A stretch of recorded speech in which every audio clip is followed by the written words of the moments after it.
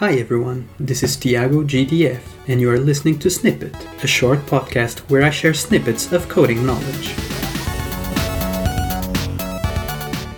Today I want to talk about a coding principle that I think really shapes the way I code. This principle is less is more. Last week I was working on improving Web Vitals, namely on loading some images on scroll. Usually I would just add the loading lazy attribute to the images and be done with it. The thing is, on this particular page we used some legacy code to load the images that used divs and background images.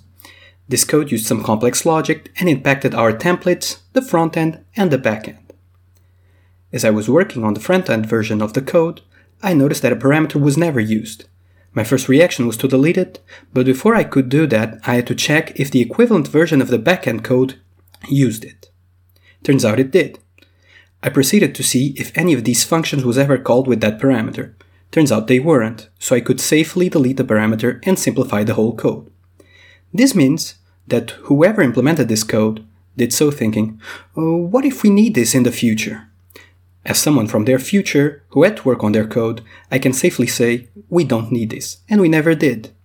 Whoever wrote that code spent time working on a future case that never happened, making their code more complex to use, harder to maintain, harder to read, and harder to change.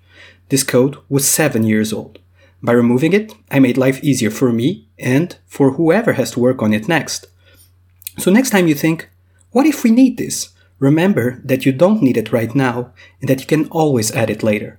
Remember that if you add it, you are making your code harder to use, maintain, read, and change for yourself and others. Remember that less is more.